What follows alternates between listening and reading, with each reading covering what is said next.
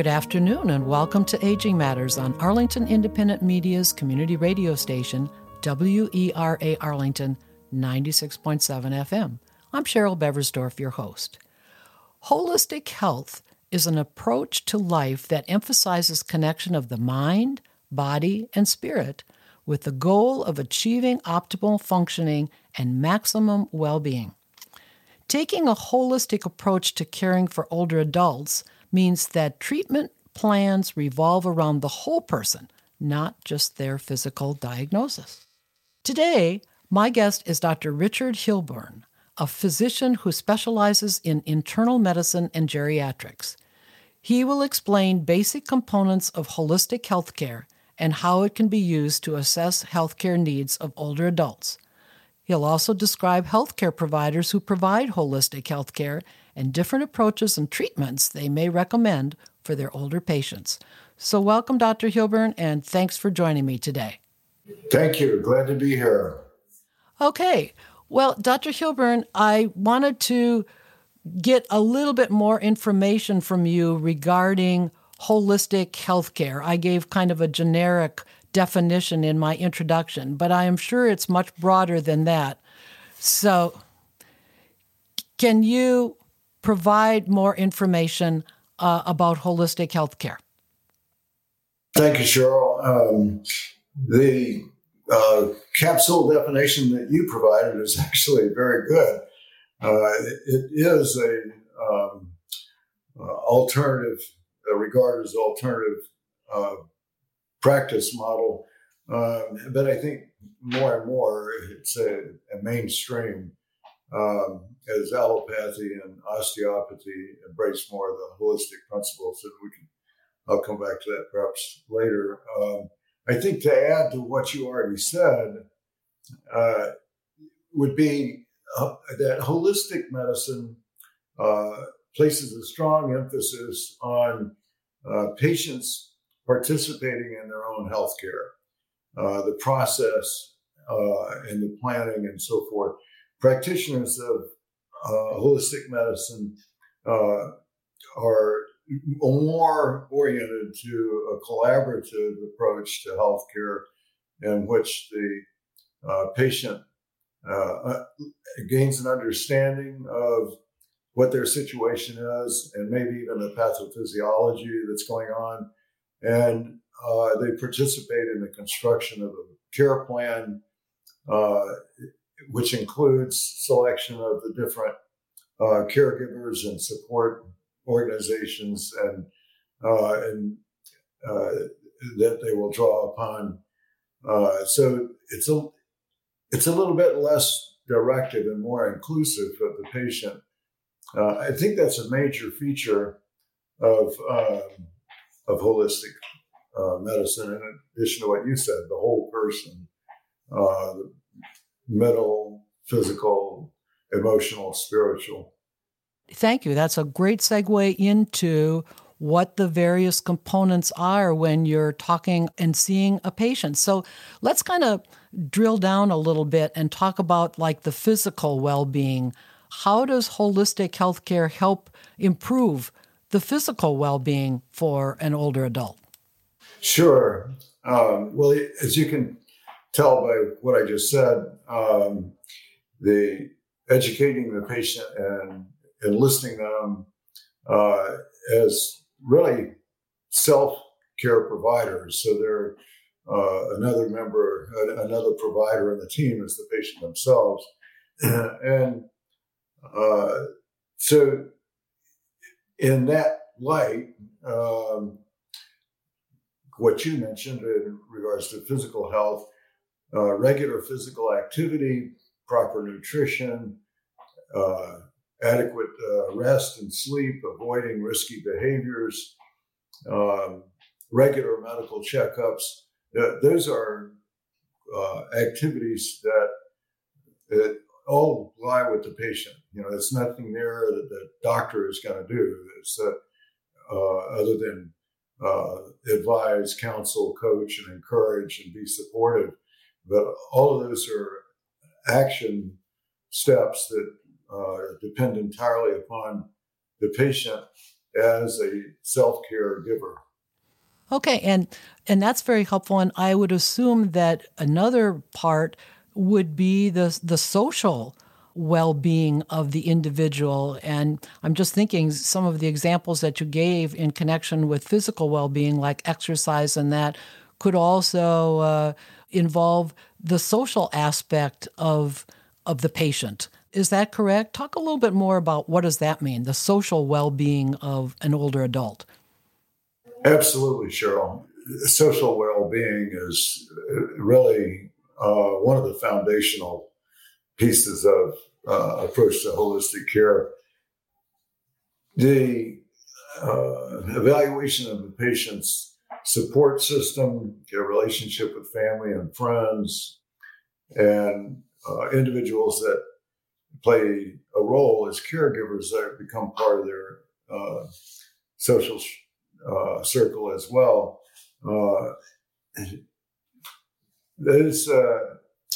The emotional and mental well-being of the patient depends upon, as well as defines, their social well-being. And we'll get into here shortly some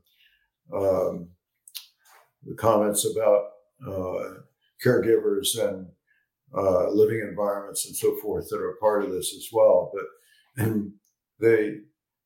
I guess when I think about the social structure of a patient's life, and I think about the social structure of my own life as an example as well, that immediately what comes to my mind is friends and family, but it's also it needs to be inclusive of my community, my neighborhood first, my community second, and even a larger sense, because things like county area agencies on aging and so forth contribute to that social milieu as well. Am I answering this? Yes, and in fact, and you mentioned it already, and you could even expand a little bit. By that, I mean the emotional and mental health. I mean, I'm thinking particularly during COVID, how people were isolated. And so that increased, and it's still a factor for older adults in terms of loneliness, and which of course leads to depression and this kind of thing. So I'm assuming that as a holistic physician, you take into account what the mental health is and the emotional status of your patients are as you think about, again, the whole patient and wellness. Is that correct? Absolutely. In fact, there's a little segue on what you just tied together. Emotional being and mental well-being are interrelated. And so I might say emotional well-being refers to, technically refers to the ability to recognize and handle or express my emotions in healthy ways, constructive ways. In a holistic approach, we try to help people to get in tune with their emotions, to recognize what they're feeling for what it truly is, and experience it at its roots, and so they can share it. And if it's distressing, get help within their social circle or their provider caregiver circle. And mental well-being refers more to a state of functioning in almost a didactic sense. Cognitive functions like thinking, learning, problem solving, and remembering, and so forth. And what you alluded to, I'll point out now, there are many, but this is the key one, in relationship between emotional health and mental health. If I'm seeing a patient for concerns about cognitive decline, and there is any depression, it doesn't have to be major depression, it could be situational or reaction to the loss of someone, a temporary but significant depression. You cannot use any of the objective cognitive assessment tests on a patient who's depressed because the results are unreliable and they're radically altered by their emotional state. And so those are two key components really to spiritual health. And the three together, along with one's physical welfare, that's the rest of the foundation for the social health to which we referred a moment ago. And talk a little bit more about that. I mean, I'm thinking about spiritual and so many different factors, perhaps some affiliation with some type of a religious community where they, again, get support, whether it be their church or synagogue, but just their own philosophy in terms of life. So I would assume that spiritual well-being is a very important aspect depending on the status of the older adult patient that you're seeing. Is that true? Yes, it is. Although my perspective on what spiritual health means is a little bit different from the way we would frame it in colloquial conversation. Usually when we talk about spiritual engagements, it's exactly those things that you pointed out. Would you person participate in the synagogue or the church or the mosque, the religious or at least theological orientation and how they're engaged with that, whether it's obviously somebody who attends something like that in person it's more of a social, it's more of a socially enriching experience, perhaps. But when I'm thinking in terms of holistic health, the way I look at the spiritual aspect, the spiritual health, is about patients' beliefs in a broader sense than just what they might get from their religious perspective. And I don't, some people might be offended by me saying that. I don't mean to say that religion, a person's religion doesn't provide all the orientation and moral base that they need. It may be, but then again, it may not. But whether it's from religion or not, the spiritual health is really, it's about how a person feels about themselves and the way in their lives. Do they feel like they're having a fulfilling, meaningful life?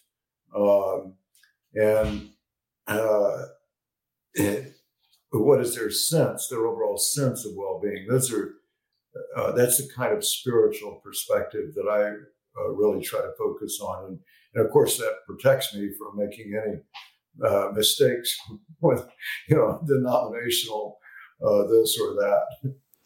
Well, and thank you. And this, what you just said in terms of all of these four, physical and social and emotional and spiritual, it appears that it's correct then to say that holistic healthcare means providing support that looks at the whole person. And I'm wondering, when you see patients in your role as a physician who practices holistic healthcare, how do you, when you see a patient for the first time or even multiple times, what's your approach? How do you find out what the status is of this individual then on all these levels? That is an excellent question, Cheryl. Thank you for that question. The two equal starting points, there are two components of the starting point, I guess. And one is, what is the patient's current state of health? And secondly, what are their goals of care? And what you're addressing really is, what are their goals of care? In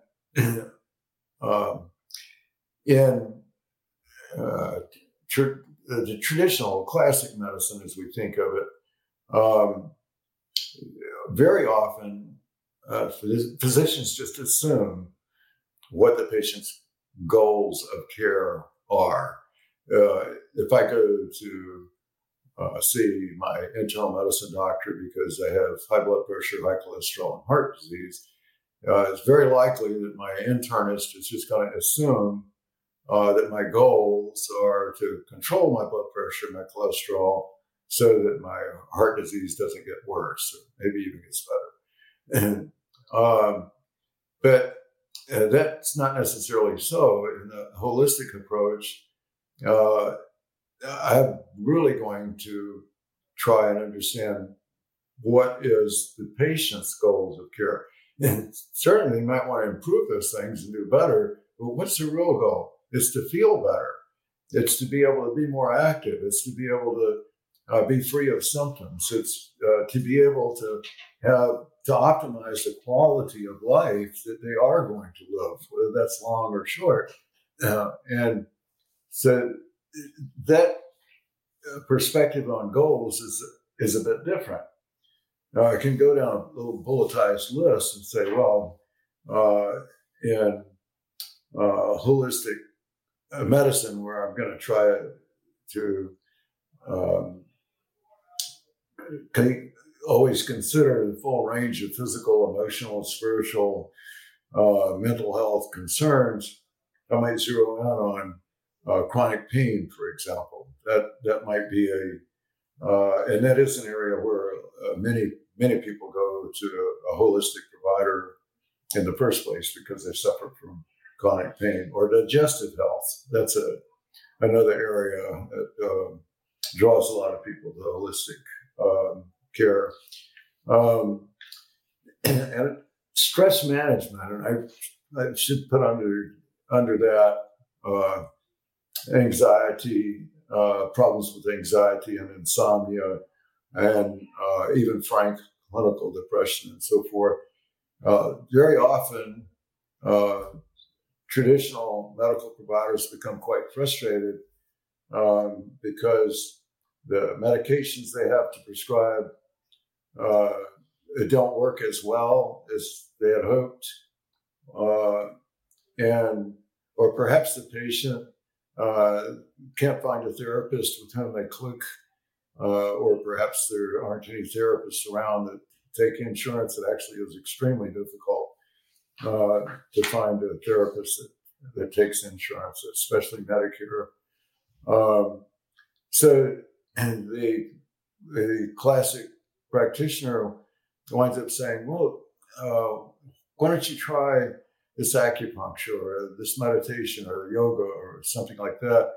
And not that practitioner has any particular expertise or insight about any of those things, unless perhaps they participate themselves. But they know that the holistic provider community does promote that sort of thing and encourage it, and that they usually are well connected to experts in the community that provide those sorts of expertise. I hope I answered your question. Yes, and in fact, and thank you. And that's a good segue into when you are seeing your patients, are there other disciplines that you get in touch with? You mentioned about somebody kind of offhandedly saying yoga or acupuncture or whatever, but in your practice as a holistic healthcare practitioner, do you make a conscientious effort? Do you have other contacts, or do you know of different disciplines that might help a particular patient depending on what part of their well-being is affected, whether it's, again, one of these four, the physical or social or emotional, that you refer these folks to in some way? I pay so much attention to that sort of thing that it heavily influenced my choice of office location, which I'll touch on. But to answer your question directly, holistic health can incorporate a whole range of alternative therapies. We mentioned acupuncture and yoga, but massage therapy, um, meditation coaching, herbal medicine. Um, some people consider chiropractic to be a part of that. It's sort of variable to my mind, but nutritionists and registered dietitians, there's a little bit of a difference between the two.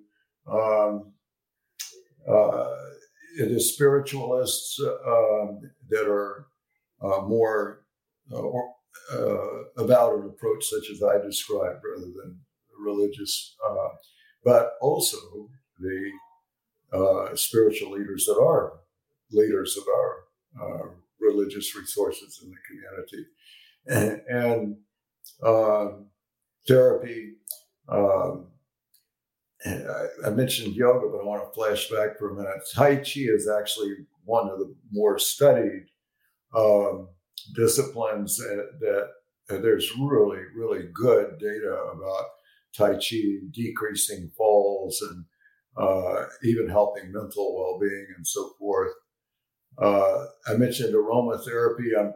I'm not really strongly on board with that in terms of, I'm not sure it really does anything directly to the physiology, but there's something about aromatherapy that just can give, or may give, I should say, a patient a feeling of a better feeling of wellness.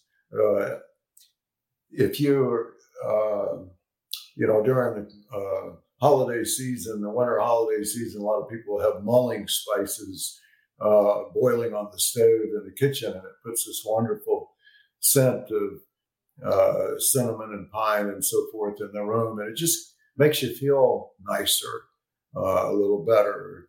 Or you may use something like eucalyptus and menthol for around the nasal passages when you have a bad cold.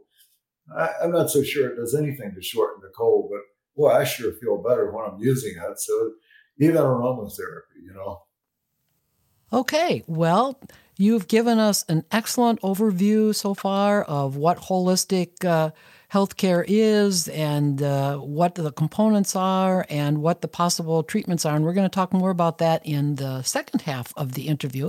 But we're going to take a short break right now.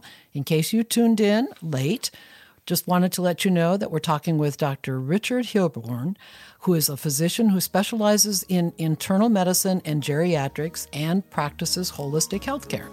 And you're listening to WERA Arlington 96.7 FM. We'll be right back.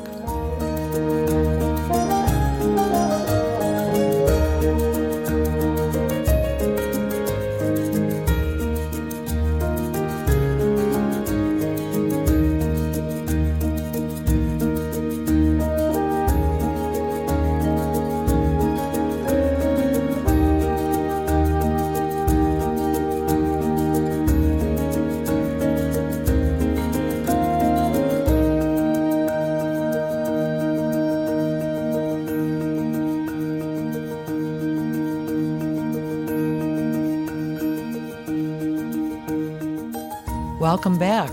Our topic today is holistic healthcare, and our guest is Dr. Richard Hilburn, a physician who specializes in internal medicine and geriatrics. And Dr. Hilburn, we got a nice overview about holistic healthcare before, but of course, everything always has not only benefits, but perhaps some disadvantages. So before we get into how you use this to treat older adults, can you share with our listeners what the disadvantages to relying solely on holistic healthcare as a treatment might be? Sure.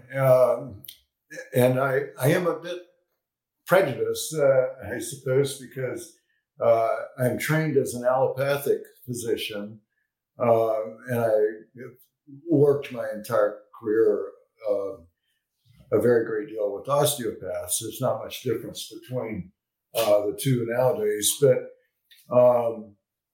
I didn't until a few years ago realize how much in the direction of holistic model of healthcare I myself had gone. But And one of the reasons I guess I wasn't more enthusiastic and quick about picking it up is that I was a bit distrustful of things that were labeled as holistic. And frankly, for good reason.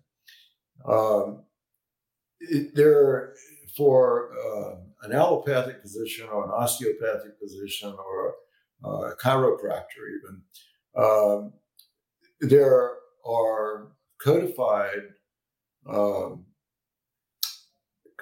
educational gates through which one must pass. There are specific certification examinations that one must pass. There are specific licensure requirements that one must meet. And if a provider is going to bill insurance or participate in healthcare plans, they almost always have yet another layer of scrutiny and certification they have to go through. And none of that's true for somebody that hangs a shingle as a holistic provider. Now, there are some national and even international guilds, professional guilds for holistic providers. And it's certainly worth looking for that sort of mark of participation when one is selecting, looking for someone just for the holistic end. But one of the dangers is that if someone doesn't do that due diligence, and then you're missing out on the benefit and the protection for whatever it's worth that our community and political system provides us by requiring certain didactic gates and licensure gates and so forth. And even the malpractice insurance companies provide us some of that protection, and credentialing bodies and hospitals and so forth that go through the qualifications of people who want to be on staff and so forth. So I think, in other words, do you really know as the provider that's declaring themselves to be a healthcare provider, a holistic or otherwise, how do you know that they're really qualified? Well, honestly, most people wouldn't have a clue as to how to make that assessment. They might discover it over time by subscribing to the services of a doctor that they were good or not good. But other than by personal experience or that of a friend or family member, there's not much reference for them. You can go online and see healthcare provider ratings and so forth, but none of those are reliable. Those are money-making operations, and they capitalize on people's need to know. But most of the folks that register commentary on those sites are either angry with the provider, or they're good friends or family, or something like that. So it's very hard to know. And one reason that hospitals and healthcare systems, insurance companies, and so forth look for board certifications is because that is a way of knowing that at least someone has passed through the didactic and examination gates. So what's the consequence of a misstep there? Well, one might be a delay in diagnosis or a greater likelihood of a misdiagnosis, and avoiding conventional medical care has potentially could be quite catastrophic.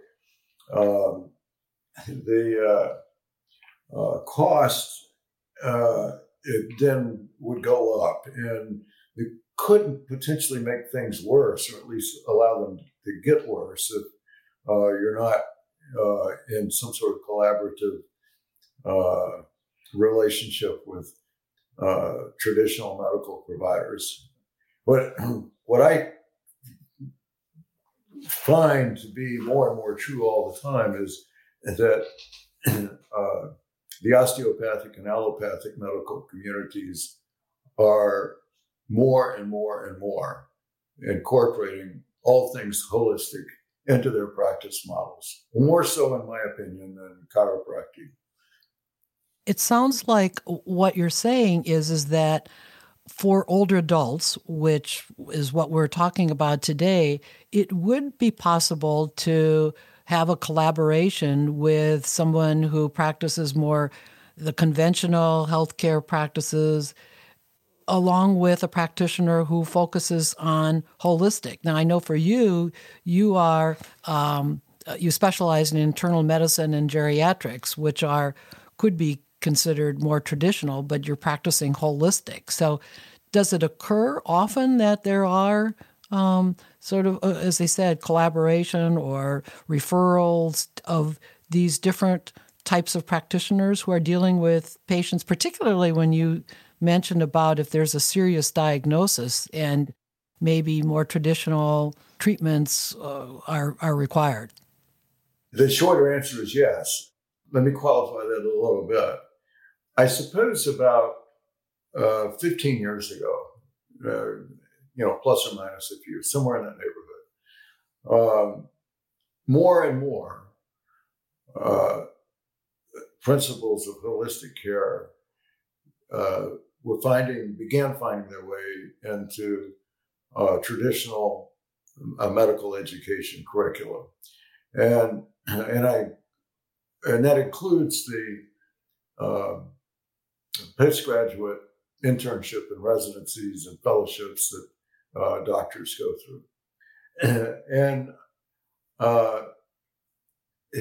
some of it actually was more of a flashback to the way things were in the so-called good old days. And I think back 100 years ago, and the family doc in the small community did everything.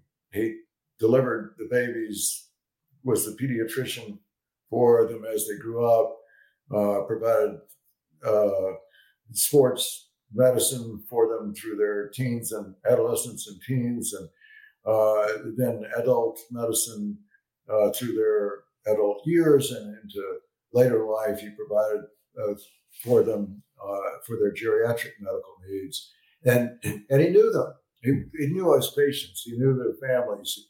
He may have taken care of their parents. He went shopping at the same grocery store, got his medicines from the same pharmacy. Went to the same YMCA to work out and all that. So there was a social, the social milieu of the community contributed to insights that provider already had.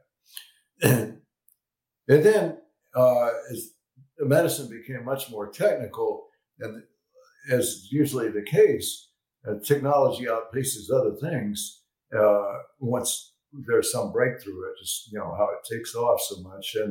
But things philosophical plod along a good bit more slowly. There's more of an evolution to them. And so I think the emergence of high-tech advances in radiology and surgery and the mapping of the human genome and so forth, those things radically altered what we know and what we're able to do. And there was so much energy and enthusiasm and money and excitement about these things that it changed the way medicine looked. It changed the way medicine was practiced. It also changed the environment into a reliance upon big institutions or well-financed institutions and so forth, and which is what predominates our traditional medical landscape today, is that sort of thing. What I'm hearing you say is that there are instances where collaboration between conventional healthcare practices and complementary approaches are appropriate, particularly, as I said, for older adults. And I think that whereas from what I'm hearing you say is that medicine has become so, and healthcare has become so much more specialized, that might be true for younger patients. But as we get older, again, there are so many complicating factors which affect an older adult that applying that holistic approach can be helpful. Yeah, thanks for getting me back on track there. Where I was trying to go was the loss of the holism that was naturally there that we never gave a thought to. And now it's coming back. It's been coming back for the last 15 or 20 years. And one insight that I have about that I want to share is when I was at the Medical College of Georgia, which is an allopathic institution, they appointed head of the endocrinology department an osteopath. Osteopathy sprang from chiropractic, and osteopathy these days has the same didactic curriculum as the allopathic physicians. There's no difference. The osteopaths get a little more training in their, and because their orientation is that the body's anatomy, all parts are interconnected and so forth. But that embrace of an osteopath as a department chief at a major internationally known medical school was game changing. And it was the way things began to move through the 1990s and the early 2000s and so forth. And we saw the allopathic world more and more and more embrace and promote things that had been there all along, but now they had the label holistic. Okay. Well, and to that point then, I wanted to address some other factors which might be included in this holistic healthcare approach. One of them is caregivers.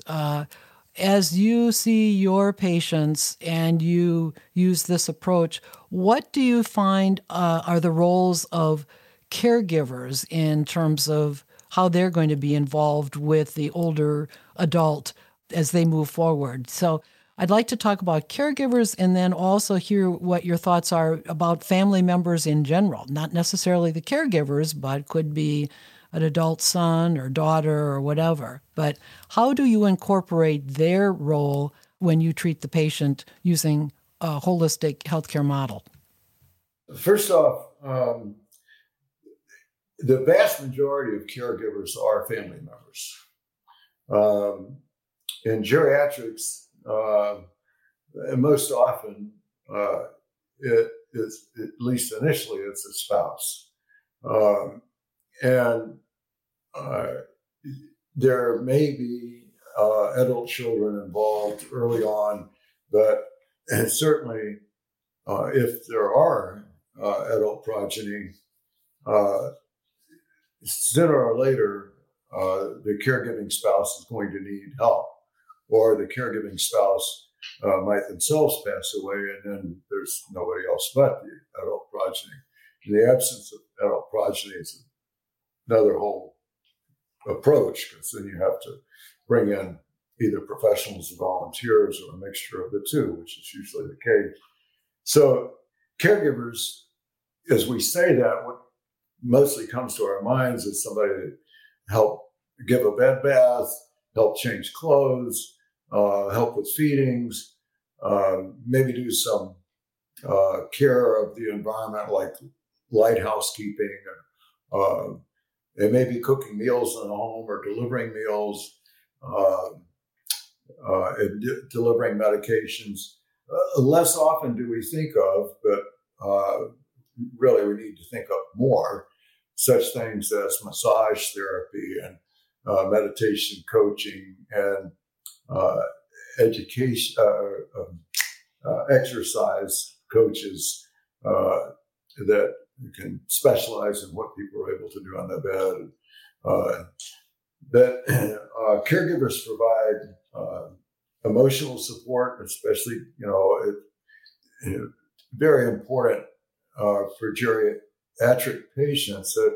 I'm geriatric myself. I'm 73 years old. I know I'm in the declining years of my life. And, if I could sit around and dwell on that, I'll become quite anxious, and then I can become distressed. I can make myself not sleep so well at night if I linger on the downsides to this, or let the old arthritic joints aggravate me too much. So caregivers provide emotional support, encouragement, and just the social interaction, the collaboration of the caregiver as a friend, and the appreciation of what the caregiver delivers. They assist with activities of daily living. That's like bathing, toileting, feeding.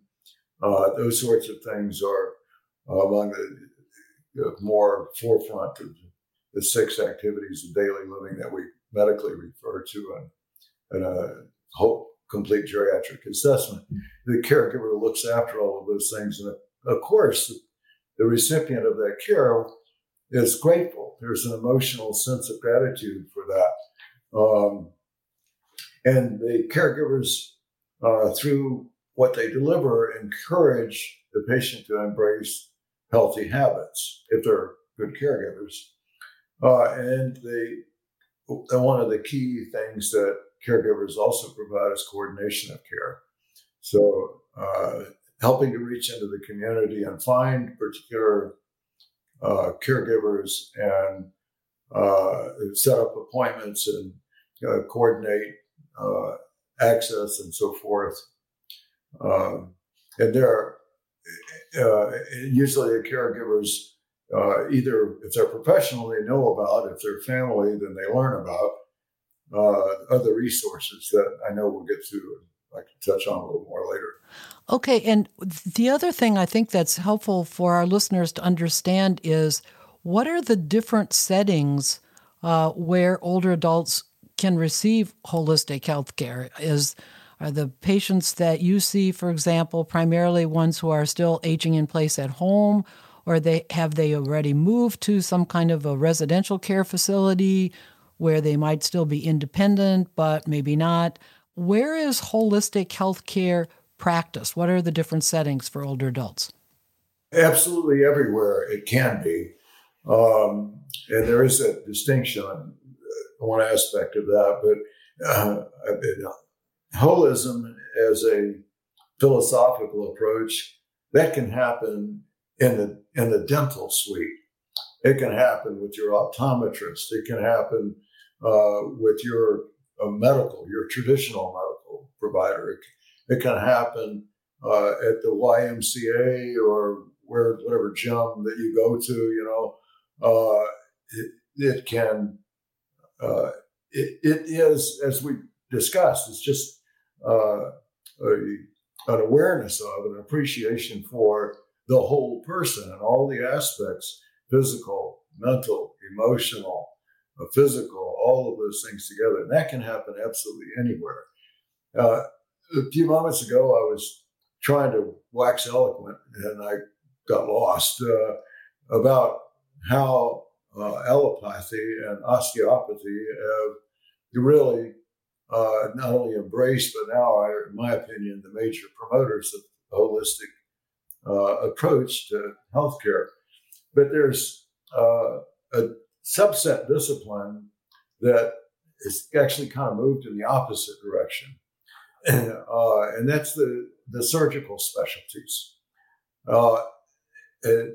What has happened in the surgical world is they've become more and more and more and more specialized.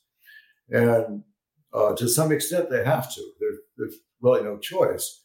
The urologist uses a Da Vinci robot to do prostate surgery. The orthopedist uses robotics to do joint replacement work. The ophthalmologist uses robotics to work inside the eyeball and so forth. The technical skill and the ability to manipulate those machines is so difficult and requires so much practice that's really all that there's time to do. And if the person is going to have a knee replacement or a shoulder replacement, or they're going to have surgery on the retina or something, they're going to seek out not just I won't just look for any orthopedist. I'm going to look for an orthopedist that specializes in joint replacement. And if I find that, I mean, even one that specializes in the shoulder. If my need is the shoulder, I'm going to go for the person that does shoulders all the time. And so but it isn't that the orthopedist is ignorant about holism, and it isn't that the orthopedist doesn't care about holism. It's simply that there's not enough hours in the day. There's not enough, lifetime to attend to everything. So these surgical specialists are every day relying more and more and more on the medical providers to also be holistic. They're relying on Dr. Hilburn or whoever it is, Dr. John Doe. They're relying on us to make use of the personal trainer, the physical therapist, the massage therapist, the nutritionist to get engaged. And so those things they're deferring to us to do because they simply don't have the time. And that's a good question. We're getting close to the end. And I just wanted to ask you one more question then, is as a holistic healthcare practitioner, how do you either individually then or in association with the other practitioners that you work with, how do you determine the best treatment for that patient? Is it done just by you yourself, or do you have a team approach, or what works best? The best treatment is the treatment that the patient really wants. And that needs to be fleshed out and well-defined collaboratively. So what I'm talking about, again, is defining the goals of care. And my first responsibility in that regard is to make sure that the patient is educated. I want to make sure that they have all the information that they need to consider, and I want to get rid of any misinformation that they should not consider, and there's plenty of that out there. And then I want to identify the health habits that they already have and identify the unhealthy habits that they already have, and kind of put that all out on the tabletop, and then identify the diagnosis that we're trying to talk about and what treatment options there are, and what various allies and augmentations to the treatment are available at hand, which that's where you really see the opportunity for holistic applications. And then I collaborate with the patient and taking from that, what are your goals? My goal, the patient tells me my goal is to live as long as I possibly can. I want absolutely everything done. Well, that's quite a goal. And better, and what I most often hear is, well, I want to live as long as I can, feeling well and able to enjoy my environment and my family and friends. And I remember my father in his passing last days, he was saying, life was important to him as long as there was any value to it. So it's a collaborative decision. Finally, then, Dr. Hilburn, any particular resources that folks can learn more about holistic healthcare? Do you have a website that you want to share with Aging Matters listeners? In Reston, Virginia, there's Reston for a Lifetime, and their website is just restonforalifetime.com. And that's an information resource that has all kinds of things, not just a holistic agenda, but there are just all sorts of resources that are of use to any patient, particularly adults and geriatrics, but really across the board. There are a lot of books. If somebody just wants to learn more about the roots of some of the medical practices incorporated into holism, one book is The Complete Book of Ayurvedic Home Remedies, and another one is The Healing Power of Mindfulness, and The Ultimate Guide to Natural Health by Dr. Andrew Weil, who's kind of a popular figure, I guess. Online resources such as the National Center for Complementary and Integrative Health and the American Holistic Health Association. Communities usually have classes and workshops available at the senior centers, and then talking with providers themselves. Most providers that include holism and their acumen are going to advertise, or they're going to locate that way. I'm co-located with some holistic providers, 2 nutritionists, an herbalist, compounding pharmacist, and so forth. And do you have a website address? Oh, I do, actually. My website, which is still under construction, but it's up and running already, is goalsofcaremd.com. goalsofcaremd.com.